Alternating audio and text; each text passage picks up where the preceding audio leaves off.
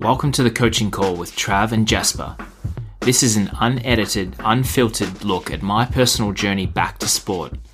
Over the next 4 months, I have some big goals in the gravel cycling world and I want to share that journey with you. For context, I've spent the last 2.5 years building my business Inner Voice and NTSQ Sports Group, supporting my wife Lauren in her own running goals, and helping raise our 2-year-old daughter Adelina. As you'll hear, I've lost touch with myself and my own athletic goals. I've fallen victim to many excuses, not having enough time, I'm too busy to train, things like that.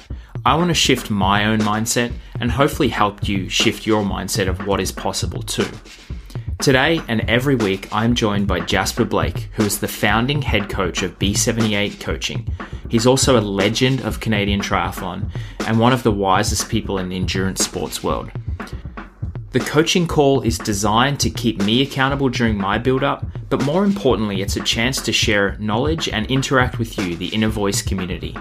In the future, we'll take questions, delve further into the ups and downs that come with setting goals and the build-up to big challenges.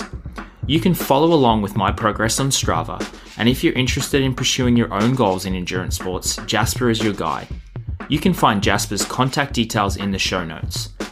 The Coaching Call is a part of the Inner Voice audio experience. If you enjoy this episode, please share it with a friend, subscribe to our channel, and leave a 5-star review wherever you listen to your favorite podcast.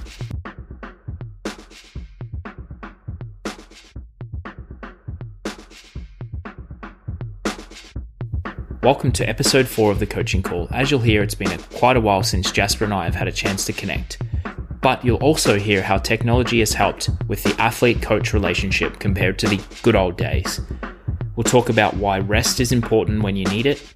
We'll also cover the honeymoon period of a training plan, making deposits into the mental strength account, and Jasper regales stories of how he became a rabid dog when needed. We'll also cover the roller coaster of longer workouts and events, logistics and planning to get the most out of your available time, and I'll share my plans for Spirit Quest version 2, my tour of New England on 2 wheels coming up in a couple of weeks. For now, here's Jasper and Trav, and this is the Coaching Call. Jasper, welcome back. This is episode 4 of the Coaching Call. It's been quite a few weeks between drinks, so to speak, but excited to be able to chat. We've spent a fair bit of time catching up before the call, so hopefully we can remember what we talked about and cover it during the call as well. Great to be chatting with you again, Trav. And as I said, this is life. Things don't always pan out exactly how you're planning, and but there's no stress. I mean, the good thing with technology these days is I'm still really on top of what you're doing, and I can see it every day. And so, even though we haven't been in touch with a call, we've been in touch basically daily, just by me being able to see what you've done and the comments you've left and everything. So, good to be chatting with you again. And, no stress that we haven't connected in a while. All good.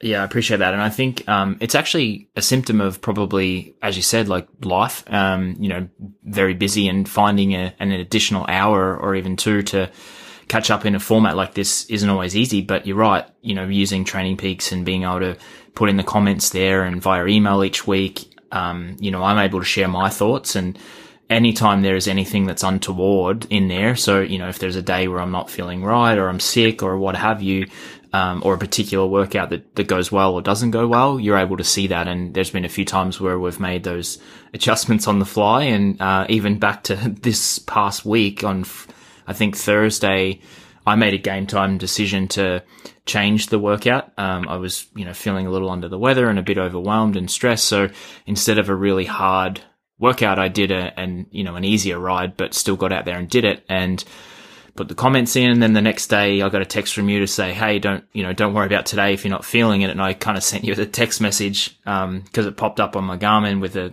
thumbs up saying I'm out, I'm doing it and I'm feeling good. So you're right. Technology is kind of, everywhere. You can't get away from it, but, it's helpful in this situation.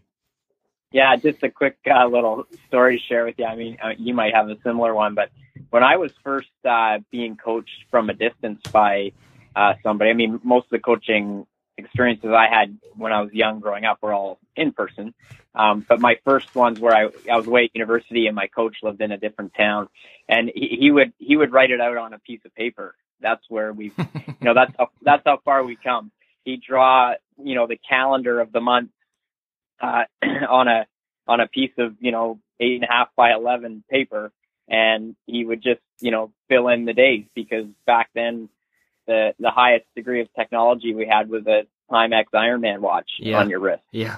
And there was barely email. In fact, way back there wasn't even email. So maybe we would chat, in the week or something on phone, but then you had to factor in long distance charges, and we live in a very different time. Yeah, totally. And that's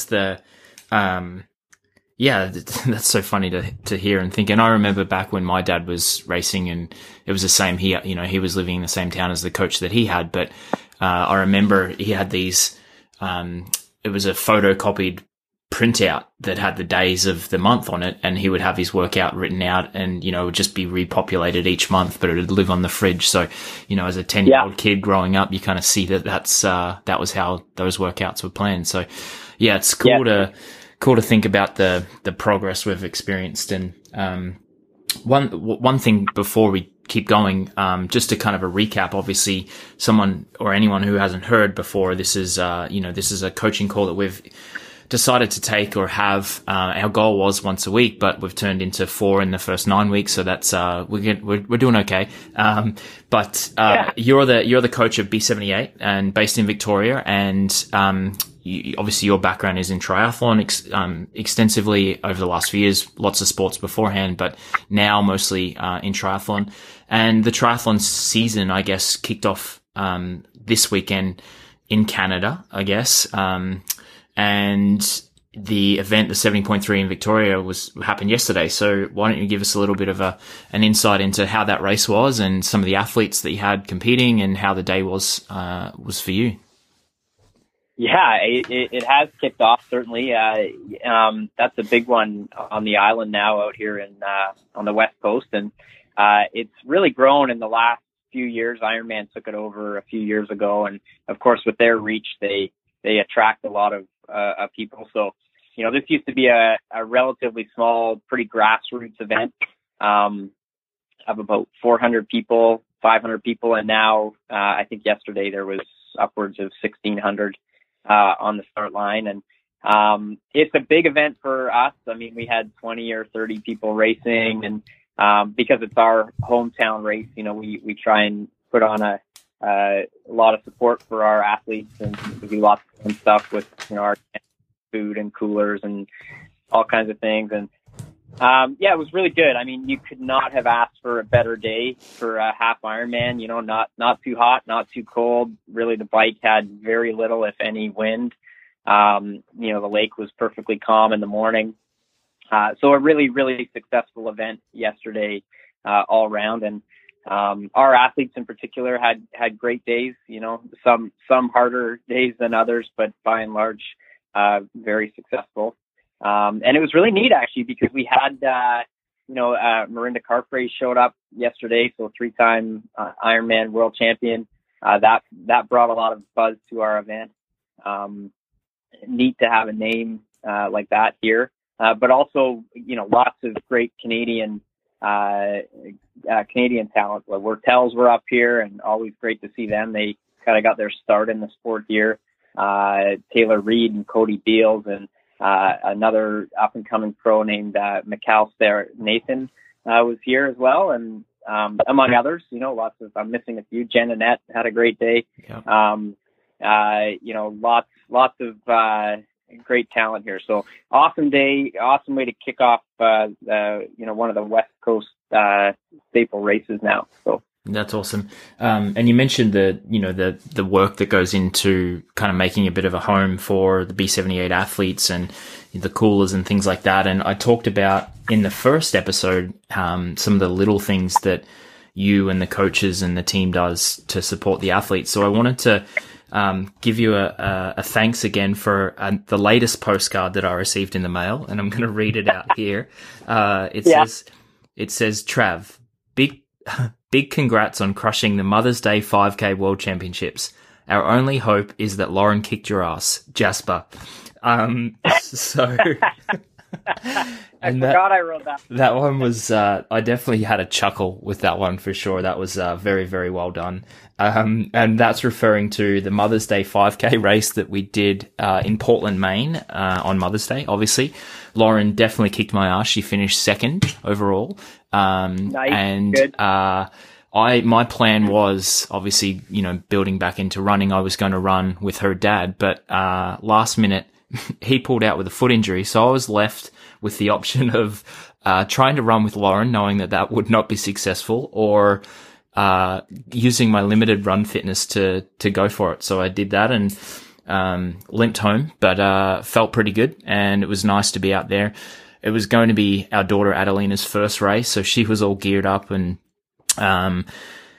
it was held at a baseball stadium in Portland, Maine. So there's a AAA affiliate team that's related to the Boston Red Sox there, based in Portland. And the mascots for that team came out, and Addie got so scared that she wouldn't run. She had to be held by Dad. So we ended up walking the little kids race with her. But she didn't want to go anywhere near the mascots. So it was a fun day all around. That was good. It was a good event, that's for sure. Oh, that's great. I'm really happy to hear that. And, of course, we do pay attention to that. Most of our athletes have significant others and partners that are, either part of their journey or have their own journey. So, I just like taking the piss out of you, buddy. Yeah, that's okay. I appreciate that. It's probably more effective than a pat on the back to me, to be honest. Yeah. Just give me a bit of shit. I'll be happy with that. Exactly. Yeah. That's awesome. And so I guess it's been a few weeks since we have chatted, and I think on the last call we recognized how tired I was, and you could recognize it in my voice. And I decided after our call that I was going to take a nap instead of going on the run that we'd planned, and I think I ended up napping for a couple of hours, and then took another couple of days of recovery. But since then, it's really been kind of all systems go, as we talked about earlier. There's been a couple of days where schedules haven't allowed the workout, but you noticed the consistency that has kind of shown up over the last few weeks. So any comments from you on kind of, the last, I guess it's been 4 or 5 weeks since our last call? Yeah, no, you bring up a great point. And I think this is a trap people fall into, after a last call, and instead of, you could hear the fatigue in your voice, you could feel it in your body, and you chose, a nap over that workout. And, we might be even able to pinpoint that as a real turning point for the last few weeks that have been so consistent. I think it's a trap people fall into. They feel like they have to check every box every time. And as you note in Training Peaks, the blocks turn green or red depending on whether you have completion. And I think some of our brains really like it when it's all green, and sometimes do things just for the sake of that rather than actually, making a calculated assessment and taking a break. And I've always argued that I think it sometimes takes more courage to back off a little bit and have that nap than it does to just kind of keep hammering yourself against the wall.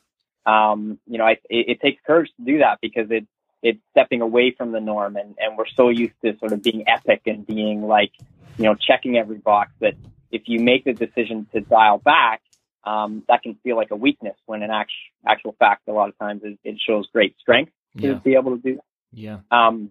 And that might have been a little turning point for you. It's hard to say exactly, but let's say you had sort of, got yourself going and did that run. Maybe you would have had the last few weeks of very inconsistent training because you never allowed yourself space to recover enough to get real work done. Yeah. So that, that's the only comment I would make about that. I think, that was a great decision to make, and it has shown in the last few weeks because you've been so consistent. It was clearly, you listening to your body and having, the courage to kind of just dial back a little bit really, really helped. So. Yeah, I think you're right. And, I think it came at a time where I was just finished a race and then pretty much jumped on a plane and, you know, traveled for a couple of days. And I think it was at a, you know, we talked about it in the last call. We don't have to recover it, but yeah, it was right at the time where there was a lot happening. So, you know, in hindsight, it was fantastic to be able to just take that time and as you say, have kind of bounced back a little bit and had some consistency. And I think that brings up my next point, just around like the honeymoon phase of a new training plan or a program. And, you know, we had that call occurred, about 1 month or say 4.5 weeks into the training plan. And at that point, everything's super exciting. And, you know, every workout's a big deal and you get through one. And particularly with me, like starting running again and getting back in the pool, there was a lot of, exciting things that were happening and new. And I was feeling, you know, fresh and excited and what have you. But, over time, really the reality is that your training plan shouldn't necessarily be that exciting.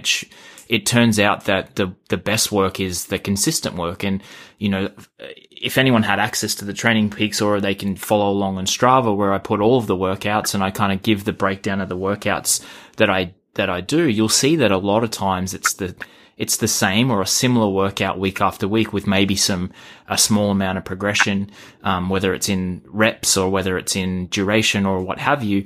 But it's not these massive life-altering workouts week after week. It's the consistency that builds over time to the point where, you know, 9 weeks in, last week was a 17-hour training week, and I'm sitting here today feeling fairly fit and feeling ready to go. I'm not, you know, completely exhausted, but I've really noticed a change over the 9 weeks from when I first started. Yeah. Yeah, dude, you hit on so many important things. The first is that, training programs do not need to be this exciting carnival every time. In fact, they're not. I think some of the best ones are, I don't want to use the word boring because that makes them seem sort of unengaging, but they're just consistent. You know, the best way to success is to consistently kind of engage every week. The sessions don't need to be epic. They need to be progressive. The weeks need to be progressive so that your body has time to, adapt from the training load. But they certainly don't need to be this grand, sort of huge, exciting thing every time. And really, they're not. And at the highest level, they're not either. Yeah. At the highest level, these are just athletes that have spent many years building up a tolerance for training load. So maybe they can handle more. But I can guarantee you that their week-to-week schedule, you'd be surprised at how uncomplicated it is. And how consistently they just go back to very similar work. And the real, the thing you need to develop is the ability to really engage in that work on a weekly and daily basis, even though it might not be super exciting every time. And those are the people that I think really excel and become champions, are the ones that are able to just routinely come back to very similar work and engage. Yeah. And that's how you get better. It's pretty simple. Yeah. I like the way you put that. It's engaging each day. And I think that, you know, I don't want to be blasé about the fact that, you know, 17 hours is still a lot of time to be training, given, and then adding on travel time to and from and, all of those things. So it's not, you know, I don't want it to sound like, you know, it's easy, or, I also don't want to sound like, how do I say this? So, you know, people who are starting out and maybe they're only doing, you know, 4 to 6 hours or 30 minutes a day or whatever it is, like, don't discount what you're doing. I have a pretty good background, not recently, but over time of putting in some significant training load. So it's all relative, I guess, is what I'm trying to say. So I don't want to discount that. And then the other question I have, and this might be a bit of a story I'm telling myself, but there's a certain workout in here that I see every week, the VO2 max, which is the seated effort, climbing on the bike. And I've noticed just by looking back that there's been a couple of times where that one has been the one that's kind of brought me unstuck, whether it's, you know, mentally or, you know, I seem to have a bit of a block with that workout. It's really hard. Mm-hmm. Is there, like, what's your advice on things like that where, you know, it seems to me that it's, you know, it's a tough one. I don't necessarily look forward to that one. It's not like I avoid it, but it's not my favorite. Like, what would be your advice for me going into this week, knowing that, you know, this is coming up on Wednesday, that same workout? Yeah. What's your advice for workouts like that might scare you, that might not be suited to your strengths, might not make you feel good in the moment? Yeah, that's a good question.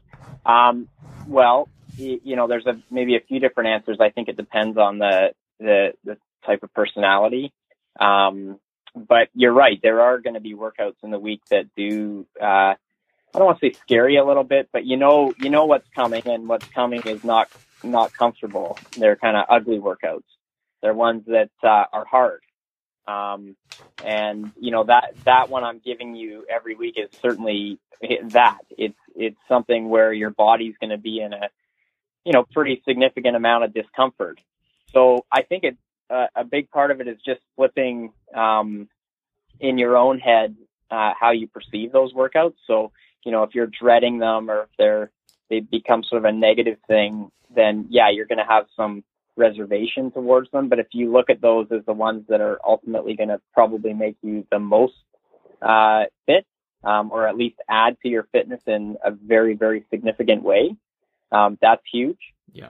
You know, the other thing I always say to people is, don't look at that workout in its entirety. So I think this week I've given you 6 by 4 minutes. And that's a very aggressive amount of time spent at that effort. Like, in fact, we're sort of creeping towards the most amount of work duration that I'm going to give you at that intensity. So don't look at it as 6 by 4 minutes. Look at it as you could just do one rep at a time. Yeah. And, you know, our brains have an easier time focusing on smaller chunks. If I look at that thing, I'm like, you know, that would be like doing, you know, 6 times 1200 on the track or something. Like, it would be like a pretty awful workout. But if you can focus on one of those at a time, you can focus on one lap of the track at a time. And in this case, you can focus on 1 minute at a time. Yeah. So that's one strategy. You know, the other is just to convince yourself that you look forward to them, because they're the ones that are really going to make you better. The third thing I'll say, and this is probably, or maybe a little less obvious, is that I'm a firm believer that we have a much easier time dealing with that kind of workout and that kind of stress if we're rested. So if you have a lot of mental fatigue going into that workout, mental and physical fatigue, that workout's going to be a lot harder to manage mentally. I think mental toughness is basically just your ability to cope with something. And that's a workout where your coping mechanism has to be high. And if you're tired and fatigued or stressed, then it's going to be harder for you to be mentally tough in that workout, because I think the more rested you are, the easier that'll be to handle. So, you know, that's another thing to consider. You know, tomorrow is not a particularly hard day. You've got the day off. So hopefully we're creating enough space for you to be ready for that workout on Wednesday. Yeah. Another thing I'll say too, at the risk of being super wordy here, is the timing of that workout. So, you know, I wouldn't leave that workout till the last thing in the day when you're tired, if it's possible in your life. You know, if it's possible, do that one first. Get up, have your coffee, get out the door, and get it done. Yeah. Otherwise, it'll hang over your head for the entire day, and 5 o'clock will roll around. You'll be tired and maybe a bit hungry, and then it's harder to do that session. Yeah, that's a really good point. And that was actually traditionally during the week, my rides are the ones I do later in the day. On the weekend, obviously, it's different, but yeah, just based on the kind of the family schedule, usually it works out that I would do that ride kind of the end of the day and then go into family time. But that's a really good point, because yeah, you're right. You know, you've got a full day of work stress. You've got, you know, maybe you didn't eat enough. Maybe you did eat too much. Maybe whatever it is, you're kind of generally a bit more tired towards the end of the day. So maybe I'll change the tactic this week and see if there's a change and do it, you know, first thing. yeah, that's a really good point. I guess, timing and being diligent on thinking about when those really hard workouts need to happen. The other thing that I was thinking of when you were talking was, really just using those, that mental toughness aspect that you would get from workouts like that, knowing that there's going to be hard times in a race, no matter the distance of the race. You're going to have to kind of dig into some reserves that, that may not have been there if you haven't done those type of sessions. So kind of, looking back on some of the hard, and this is, in the moment, like finding a bit of grit to be able to get through it, knowing that it's going to serve you in the future. But then, before a race, going back and kind of looking at some of those workouts where you did have to dig a little bit deeper, and using that as fuel, going into an event. And, in fact, during the event as well, remembering back to those times where you may have felt like this before and you got through it and you survived. Oh yeah, man, that's so powerful. Really big. I like to think of that as you're building up your mental bank account, and then when you race, you can kind of start cashing money out.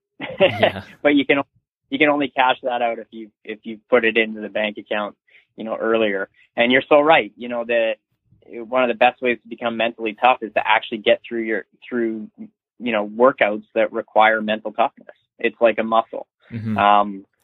So, on Wednesday, if you make it through that workout, I shouldn't say when you make it through that workout, you will have trained that mental muscle a little bit. So just as you said, when you're, mid race and there's a surge in the effort or you're climbing a hill, you can check in with the fact that you've been here before and you can do it. Yeah. It's a real booster. The other thing I'll say, I don't want to forget to say it, but in the event that it's impossible for you to do that workout as the first thing you do in the day, which for a lot of people, that might be the case. Like maybe I've also got to swim on that day, and maybe the only time you can hit the pool is the morning. So, that workout has to happen in the afternoon.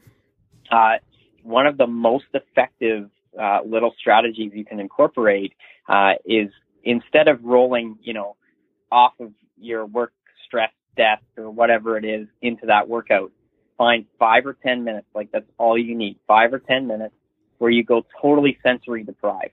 So find a dark, quiet room by yourself, lie on your back and close your eyes for 5 or 10 minutes. And just, focus in on your breath and kind of clear your mind. And I found just even that tiny little hit of almost de-stressing your brain can really help you manage that workout mentally. Mm-hmm. Interesting. I'll definitely try that. And I wonder, like, is that, just thinking about kind of relating that even to a race or even during the workout, like obviously a big part of it is staying engaged in workouts like that or in races. But is there anything that you've found that has worked where it's, it's not a sensory deprivation, but maybe it's a way to kind of remove the stress or change your mind or change the way you're thinking about something even in the moment? Have you kind of had any success with things like that? Yeah, absolutely. So you mean like if you're doing the workout and you're starting to get negative about it, how do you switch your mindset? Exactly. Yeah. Yeah, I think mental cues are really important. So you have to, like anything, it's like a muscle. You have to train it. So you have to train your ability to, first of all, be aware that maybe mentally you're going down a negative path. So you have to, that's the first step is just the awareness of what's going on in your head. And then once you have that awareness, you now have the power to actually change what's going on in your head. A big one for me was I like to get aggressive with it.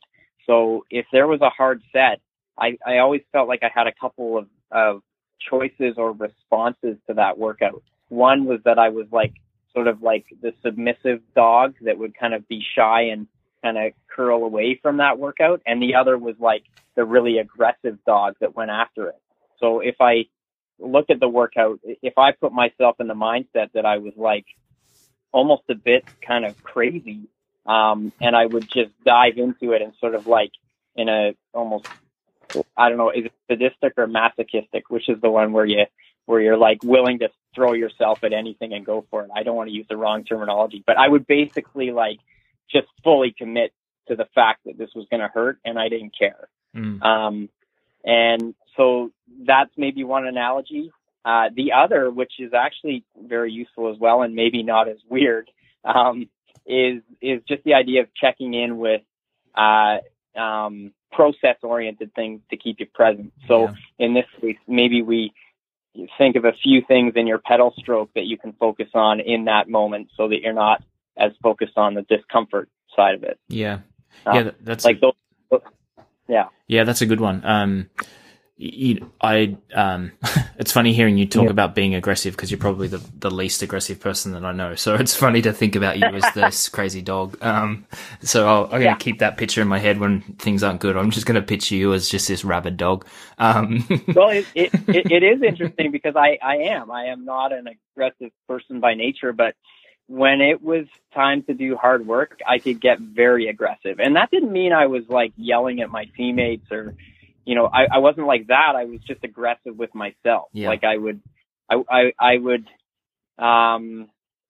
just would fully commit to that state of being for that amount of time.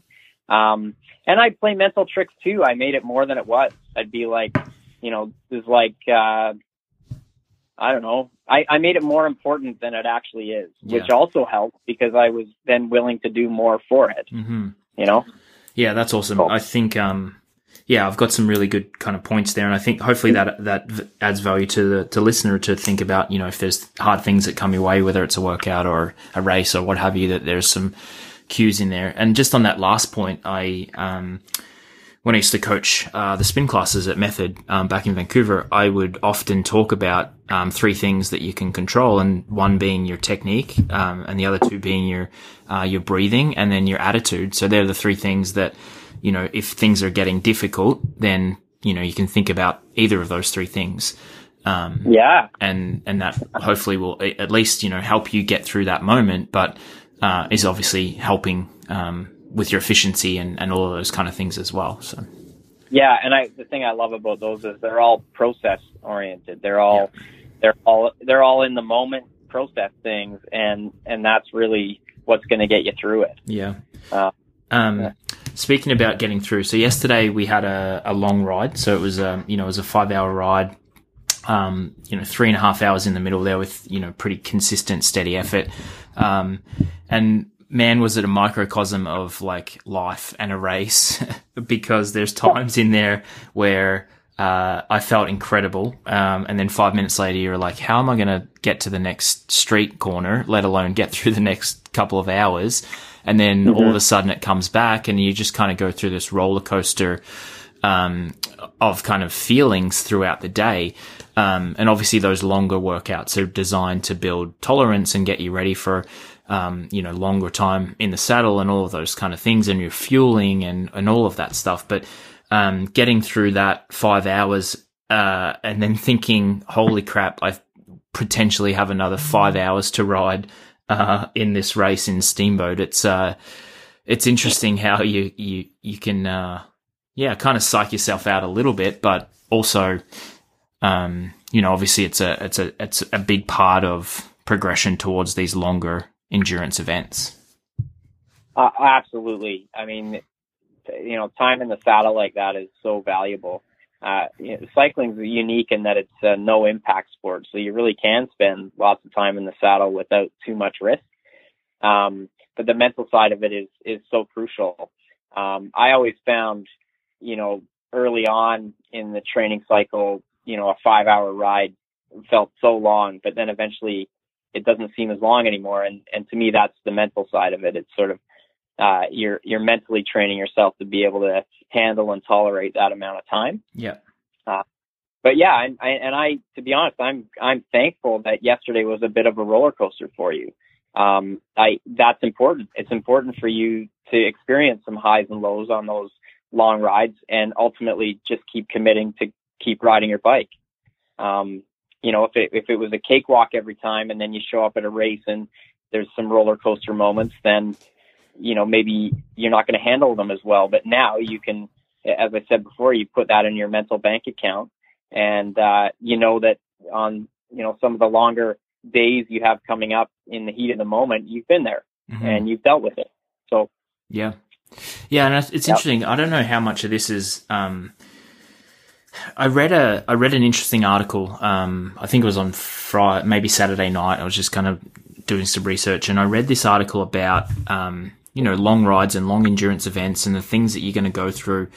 And I wonder how much of that actually translated to me thinking about those things in those moments. So the article talked about, everything's going to be sore at some point, and you're not going to be happy at other moments, and you're going to be super joyous at others, and neither of them are going to last too long. So I wonder, and this might be just me personally, but I feel like that might have played some part into just being a bit more aware of those feelings rather than just kind of being in the moment and just riding your bike.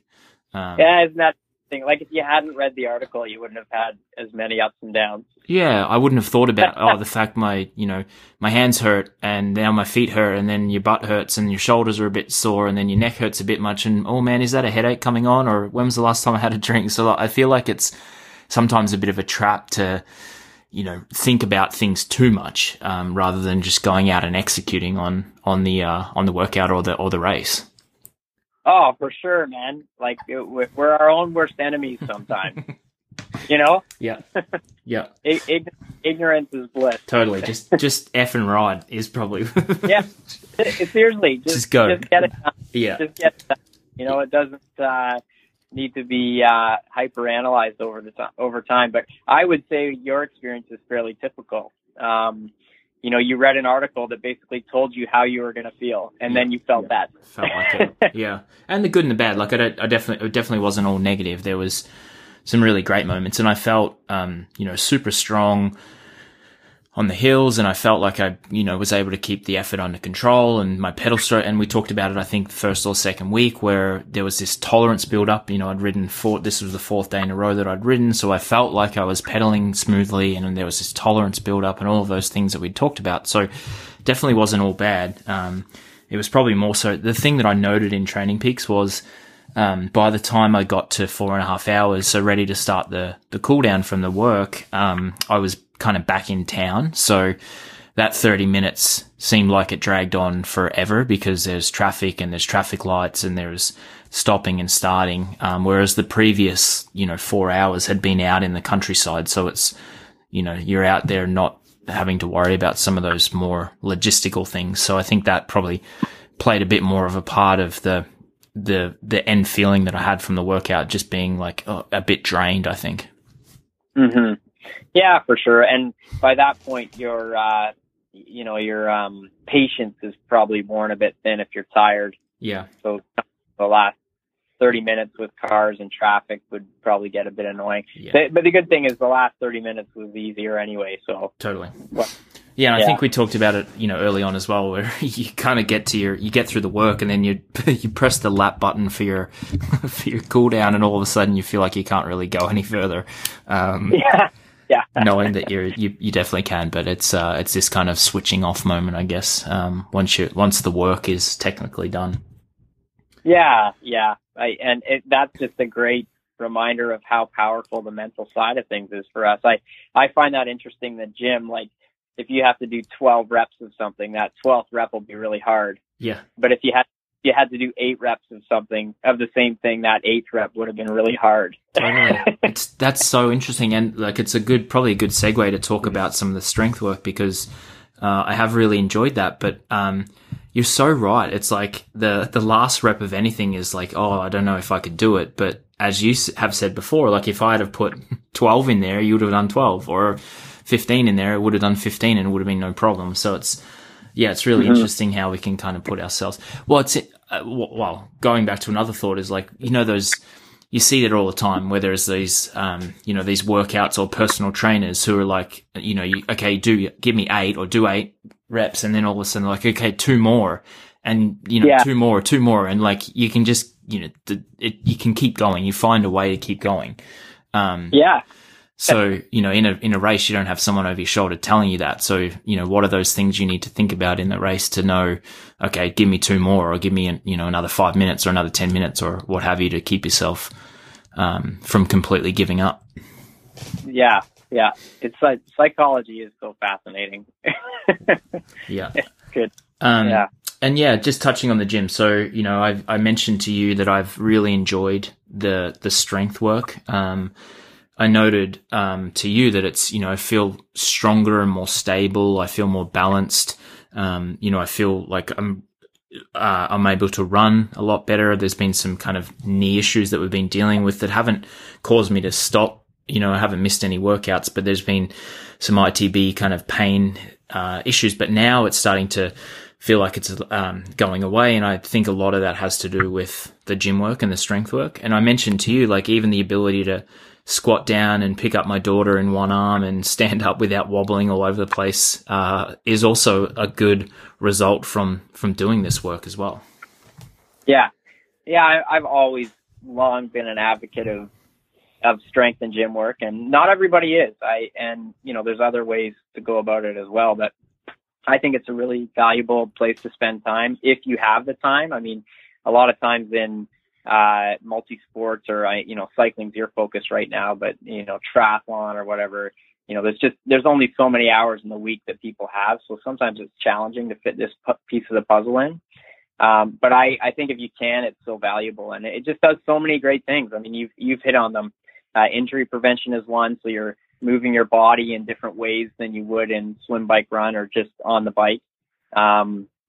Recruitment is another. So you're lifting heavier, more explosive, you know, loads than you would be on your bike. Your bike, there's loading, but it's actually quite light in the grand scheme of things. I mean, if you ride for 5 hours, the loading is actually pretty light. Yeah. So, you know, it teaches your body to recruit more of the musculature that you actually have. Balances you out, makes you all around just stronger. So there's so many positive things to being in the gym from my perspective. So I'm glad you're noticing that and feeling that. And the other part, I mean, it changes body composition is a big part of it, and brain chemistry. You know, weightlifting, gym work is very high intensity. We don't think of it as high intensity because as endurance athletes, we think of high intensity as, you know, the hour of threshold work that you did the other day or whatever. Yeah. But that is high intensity, but this is really high intensity. This is like purely anaerobic, most of this stuff. You know, you use aerobic pathways to recover, but the act itself doesn't really require oxygen. So, I mean, that's as intense as you get. So, I there's a lot of really good things for, you know, body composition, brain chemistry, strength in general, injury prevention, balancing your body out. There's just so many great things about it. So yeah, that's good. Yeah, and you touched on it, like having the time, and I think, you know, the excuse of a lot of endurance athletes is busy, and, you know, that I used to be the same way. The first thing that would kind of come off the schedule would be that work, and I really committed to it this time around to want to do it, to see the benefits for myself, and yeah, it's definitely something I've really enjoyed. I found a good little gym down close to here, and see the same faces at the same time, and give everyone a bit of a nod of recognition. The old timers down at the YMCA, so shout out to those guys. But yeah, it's definitely been good. One thing I wanted to talk about was logistics. You know, I got through last week, but it was a bit of a shit show. To be honest, I feel like I'm usually a pretty organized person, and anything that could go wrong last week went wrong. So, forgot my goggles one day, so I had to push the swim. Forgot my shoes at the gym one day. One of the days my Garmin wasn't charged, so I charged it overnight, and then realized that I didn't actually charge it, so I had to put it on charge for 30 minutes before I left, so I left late. So it was just this like logistical nightmare last week, just little things that went wrong. But yeah, you just make it through, and I think that's a big part of it is like the planning before. Last week didn't do a great job of planning, but you know, something to get better at this week. But yeah, it was just a bit of a side note from last week. There was plenty of things that didn't go right. Mm-hmm. And again, fairly typical. Everybody would have a similar day like that or a similar week like that.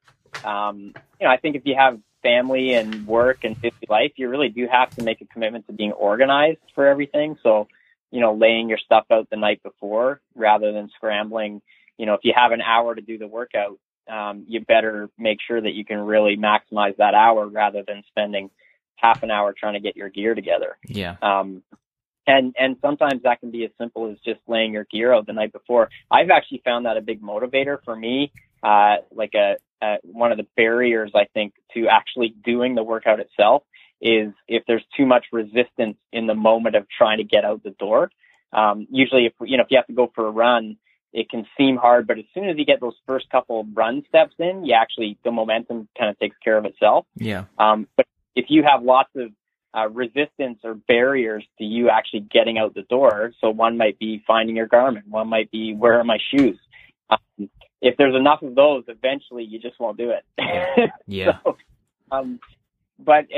Very typical. And I'm also a big believer in the whole life lesson stuff.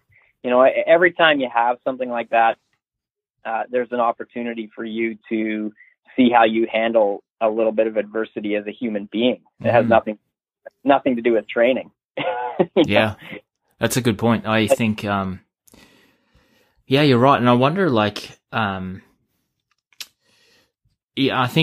wonder how that changes over time too. Like, let's say, week 1 of a training plan and all of a sudden, you don't have your goggles at the pool.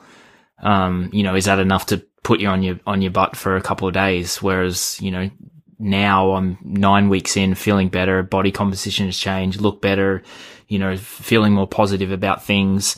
And all of a sudden, I can think quick and go, okay, what can I do now? I'm here. Like, what can I do? All right, I'll do the gym workout now and then swim later or what have you. Like, you can adapt in the moment. I wonder how much that changes over time.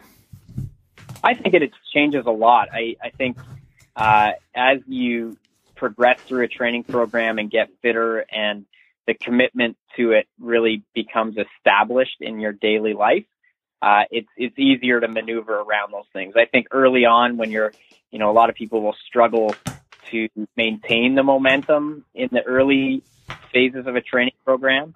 And subconsciously we will look for ways out. And those are ways out of the workout. They're easy excuses. But I think as you get deeper into it and more committed and you've spent more time building up that commitment, you don't want to miss, you're committed and you're in the groove, you're in the rhythm. So you'll find ways to make it happen. Yeah. And I think that's so true of anything. You can find your way in or out of any situation if you really want to. You could show up at the pool, no goggles. This is your only time window. And you could be like, well, what if my goggles get knocked off in the swim? Maybe I'll do this one without goggles. Yeah. And I think, it'd be awful. Your eyes would sting like crazy after. You wouldn't be able to see anything, but, you got the workout done. Yeah. Yeah. and I think there's, that people get that hardcore. They always try and find a way to make it happen rather than a way that it can't happen. Yeah. Well, I wouldn't be surprised now, after you've added socks to some of my swims, that maybe now you're going to say no goggles for some of these swims. Yeah. Is that something that I could expect coming up? Yeah, well, maybe I will. I wasn't thinking of doing that, but maybe I'll make you carry your bike on a bike workout and run in your bike shoes. Yeah, perfect. No, I won't do that. Oh, that's funny. Yeah, that's funny. I think you're right. I think there's, I don't necessarily agree with the going hardcore every single time, but I think I understand the point of being, you want to find a way to make it happen rather than find an excuse for it to not happen. Yeah, exactly. And I think we can always find both. Yeah. We really can. I mean, you could find a reason tomorrow to not do one of those workouts if you wanted to. Yeah. But you can also find a way for it to happen. And it sounds like a really obvious kind of dumb statement, but this is the truth. And I think that you're in a position now where you've been so consistent and this pattern is so ingrained and this habit is so ingrained that the chances of you finding ways to make it work are higher than the chances of you finding ways to not make it work. Yeah, totally. And I think thinking about that for someone who's just starting out, What are those kind of pitfalls or like signs that they can look for, or just ways to help them, you know, maybe get started or just find that consistency or find that momentum when things aren't necessarily in a rhythm or in a groove or in a place where you're super motivated and hungry every day to get up and do the workouts? Like, what would you say to someone who might be struggling a little bit? Yeah, that's a really good question. I think there's any number of things. One of the most obvious ones, I think, is to be accountable to other people initially. So if you really are just starting and you're highly unmotivated, if you make a plan to actually meet somebody for that workout, the chances of you being there are much higher than if you don't. So whether it's to meet a master swim group or to meet a run group, or even the act, I think, of going to the gym where there's other people is probably an easier path to take than if you had your own home gym. Mm-hmm. So, a home gym, the phone rings, I check my computer, whatever. But if you go to the gym, now you're surrounded by a bunch of other people who are actually doing a workout. And there's an inertia there, like it pulls you along. So that would be one of them. Another strategy is to always keep the end goal in mind. So always keep the target in mind. So maybe that's as simple as just jotting down what that end goal is. And for you, it's a very clear, big effort you're going to do on August 18th. And so in those moments where you're lacking a little bit of motivation, like just remind yourself or write it out on a piece of paper. Like by August 18th, I have to be ready to ride 141 miles mm-hmm. and have 9,000 feet of climbing. So I better get my ass to wherever I need to get my ass to. Yeah. So I think that's also helpful. Like I'm not a big believer in just focusing on the outcome in its entirety. Like you have to bring it back to what you need to do now, but that can be motivating. And especially if it's a goal that scares you a little bit and you signed up for it and paid your money and you're really committed. So that's, accountable to other people, accountable to that. I think one great thing that technology has offered us is another level of accountability. So, in the old days when you get your dad had his paper thing up on the fridge, there was no really easy way to know whether he did that unless he told you. Yeah. But now with with Training Peaks and your Garmin, you're going to get a little green box if you do it. It's like a little mental thing that you almost become addicted to that process, right? Mm-hmm. It's just another level of accountability. So lots of different ways to go about it. And then some people, I think, they go do it anyway. Yeah. Maybe they don't need all those other things. Yeah. So yeah, totally. Yeah. And I think, what you said about there, like meeting and training with other people and kind of being accountable to other people. One question I have is obviously, the work I'm doing and potentially the work other people are doing is very specific to what they need in that moment. So sometimes, going and working out or joining a group ride or a group run or what have you could actually be counterintuitive or counterproductive to their training plan. And one thing that I'm cognizant of is, I do all my training on my own, which I actually really enjoy. I feel like it gives me a chance to just kind of be in my own head and, do my own effort and things like that. But what would be the advice for someone who feels like they might need some accountability? They need to be around other people. They need to train with other people, but they also have specific work they need to get done, in those workouts. Like, how do you navigate things like that? Yeah. So, maybe a couple different things to say about that. It's important to remember in workouts that one of the main goals is just energy systems.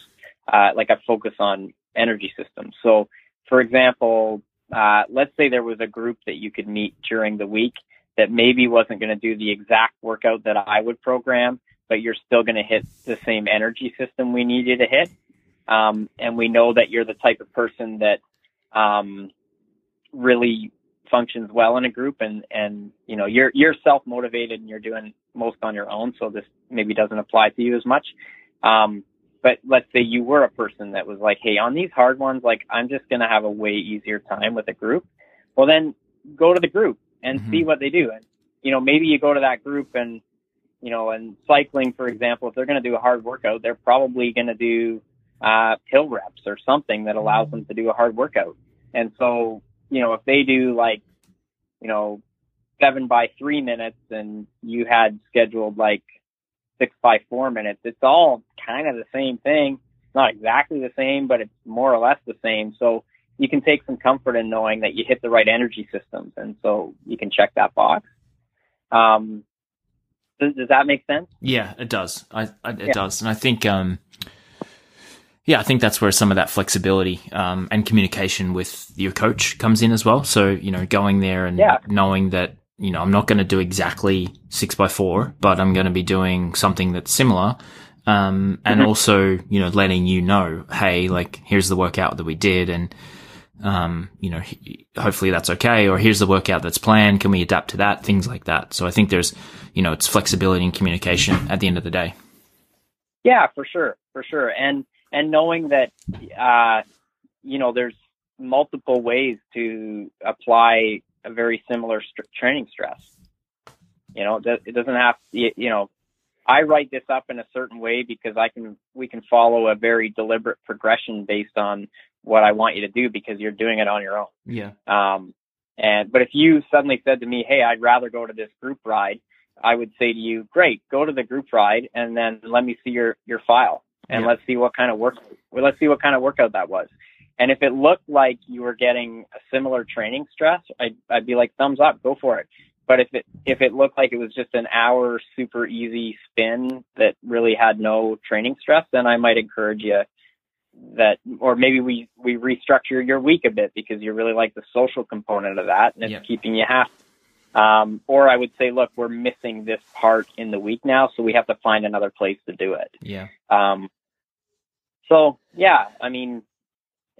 that answer your question? Totally. I forget what the question was. Yeah, me too. It was probably a good one at the time, but it's, but I think, it does answer. And I think it's, I think it also kind of brings up a little point to me, sometimes just getting so stuck on, I need to execute perfectly each and every time, works for some people, but may not work for others. So having that ability to, color outside of the lines a little bit, as long as it's not on a completely different page, probably helps some people, get through it as well. Oh, for sure. We get way too hung up on that idea of perfection. And I as much as I love, I just mentioned that I love one aspect of technology. That's one of the aspects I find challenging with it, is that there's less organic nature to what we do. Yeah.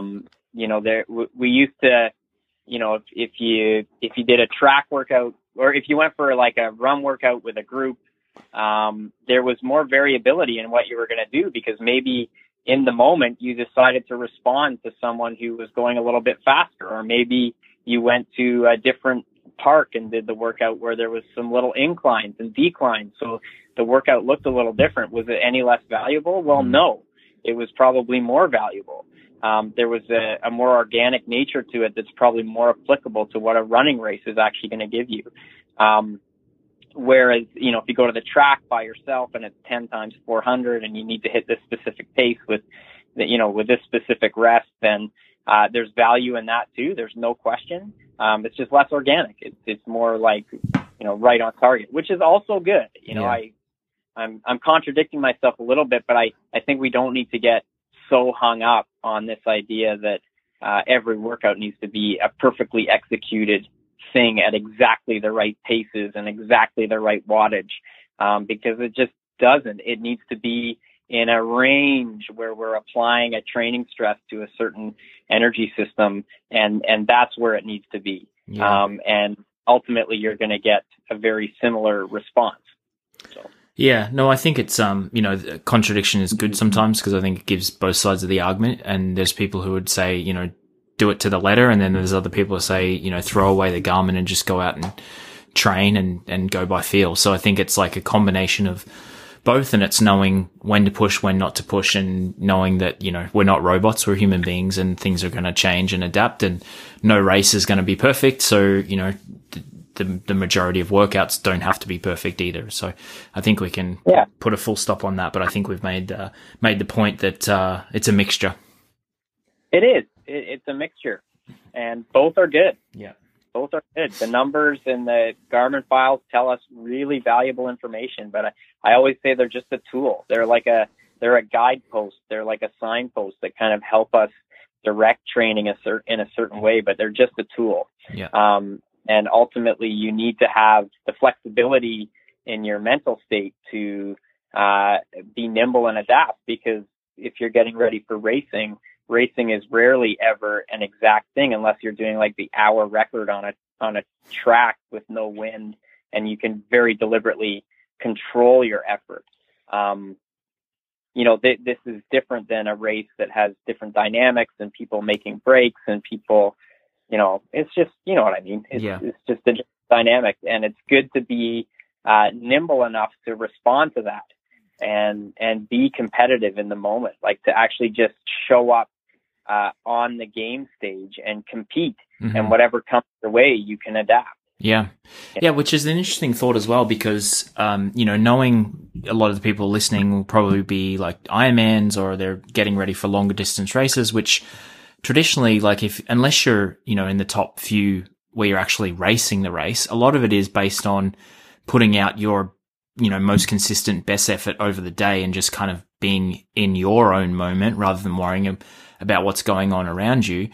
Whereas if you think about, if we're in a bike race where you can draft and you can have the advantage of being in a pack, but you still have to really monitor and measure your effort, that's, to me, I'm kind of foreshadowing some thoughts around how I'm going to show up and compete, because I have it in the back of my mind that, this is going to be a solo effort for the day, knowing that could be the case. I might have to ride 141 miles on my own, but in reality, there's probably going to be times when I can ride in a group, which might save energy, but there might be these choices and these selections made where you have to go a bit above what you want to do to stay with that group, knowing that that's going to progress you further in that moment. So it's kind of it's an interesting kind of thought about how to actually approach the event and the race itself. I totally agree, and it does depend on the event. You brought up Ironman and these longer distance events. Yeah, I mean, I firmly believe the best strategy in those is to really stick to your guns and manage your own effort in those moments. And so maybe not to respond to people who fly by you at whatever pace they're going.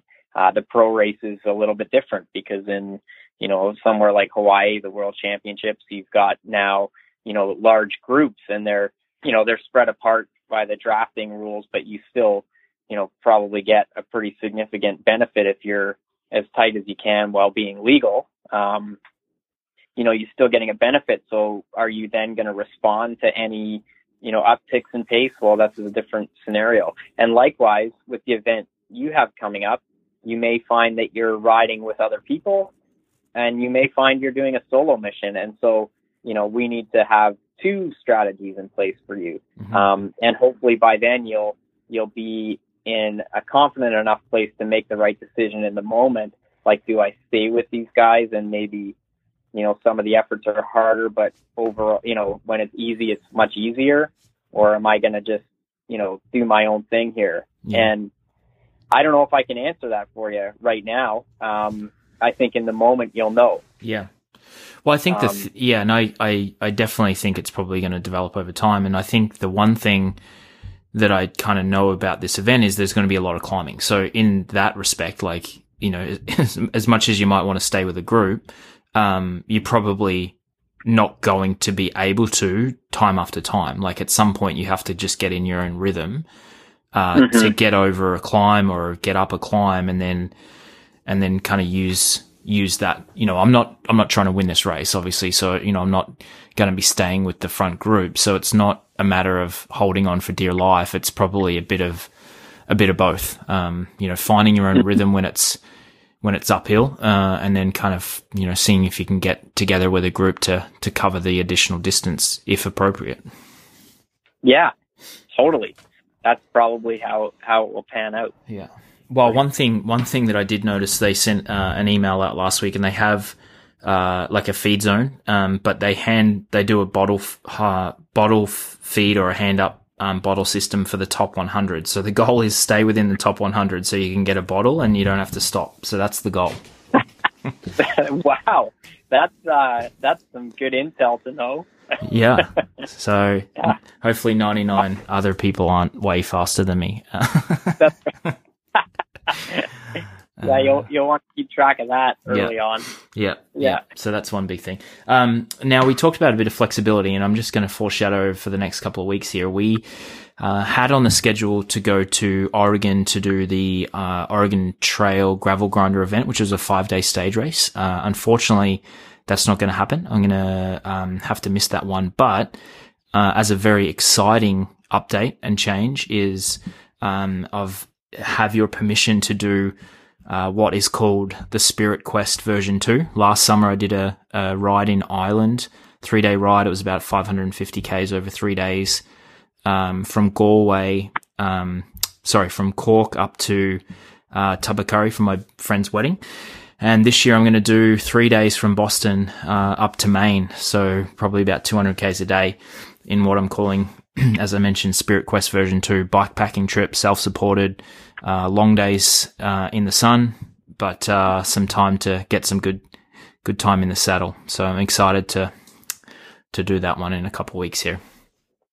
Yeah, I think it's a great substitute for what you had in place. And as I mentioned to you earlier, now that happens about 8 weeks out of your big event, and so that's a nice timeline to get in some bigger volume days back to back. And it sounds like it'll just be a really fun adventure too. So yeah, you got my thumb on that one for sure. Amazing. Mate, this has been great. Is there anything else standing out for you before we call it a day? I don't think so. I think we've covered a lot, and I love these calls. Are great, man. They're super good. I think you're doing an awesome job, and it's actually really fun to just kind of explore some of these things that I'm sure anybody who listens to this is going through or has gone through or can relate to. So I think these are really valuable calls. Awesome. I appreciate getting the time with you, and I love the fact that, I usually start with about 5 things that I want to talk about, and we end up talking about way more than that and covering a whole bunch of stuff, and hopefully it provides value to the people listening. It certainly provides value to me to be able to pick your brain on certain things. So it's I'm super appreciative of being able to have these, and let's maybe put some time in the calendar and catch up in a couple of weeks before I head off in the adventure, and we can catch up again. Perfect. Let's do it. Awesome, mate. Well, all the best, Jasper. We'll chat again soon. Sounds good. Keep up the great work, Trav. You're doing awesome. Thanks, mate. I appreciate it. Okay. As mentioned, Jasper and I would love to hear from you. Please send your questions to stories@innervoice.life and we'll answer them on next week's show. Don't forget to follow along with my journey on Strava and social media. And remember, consistency is key. We look forward to bringing you the coaching call again next week.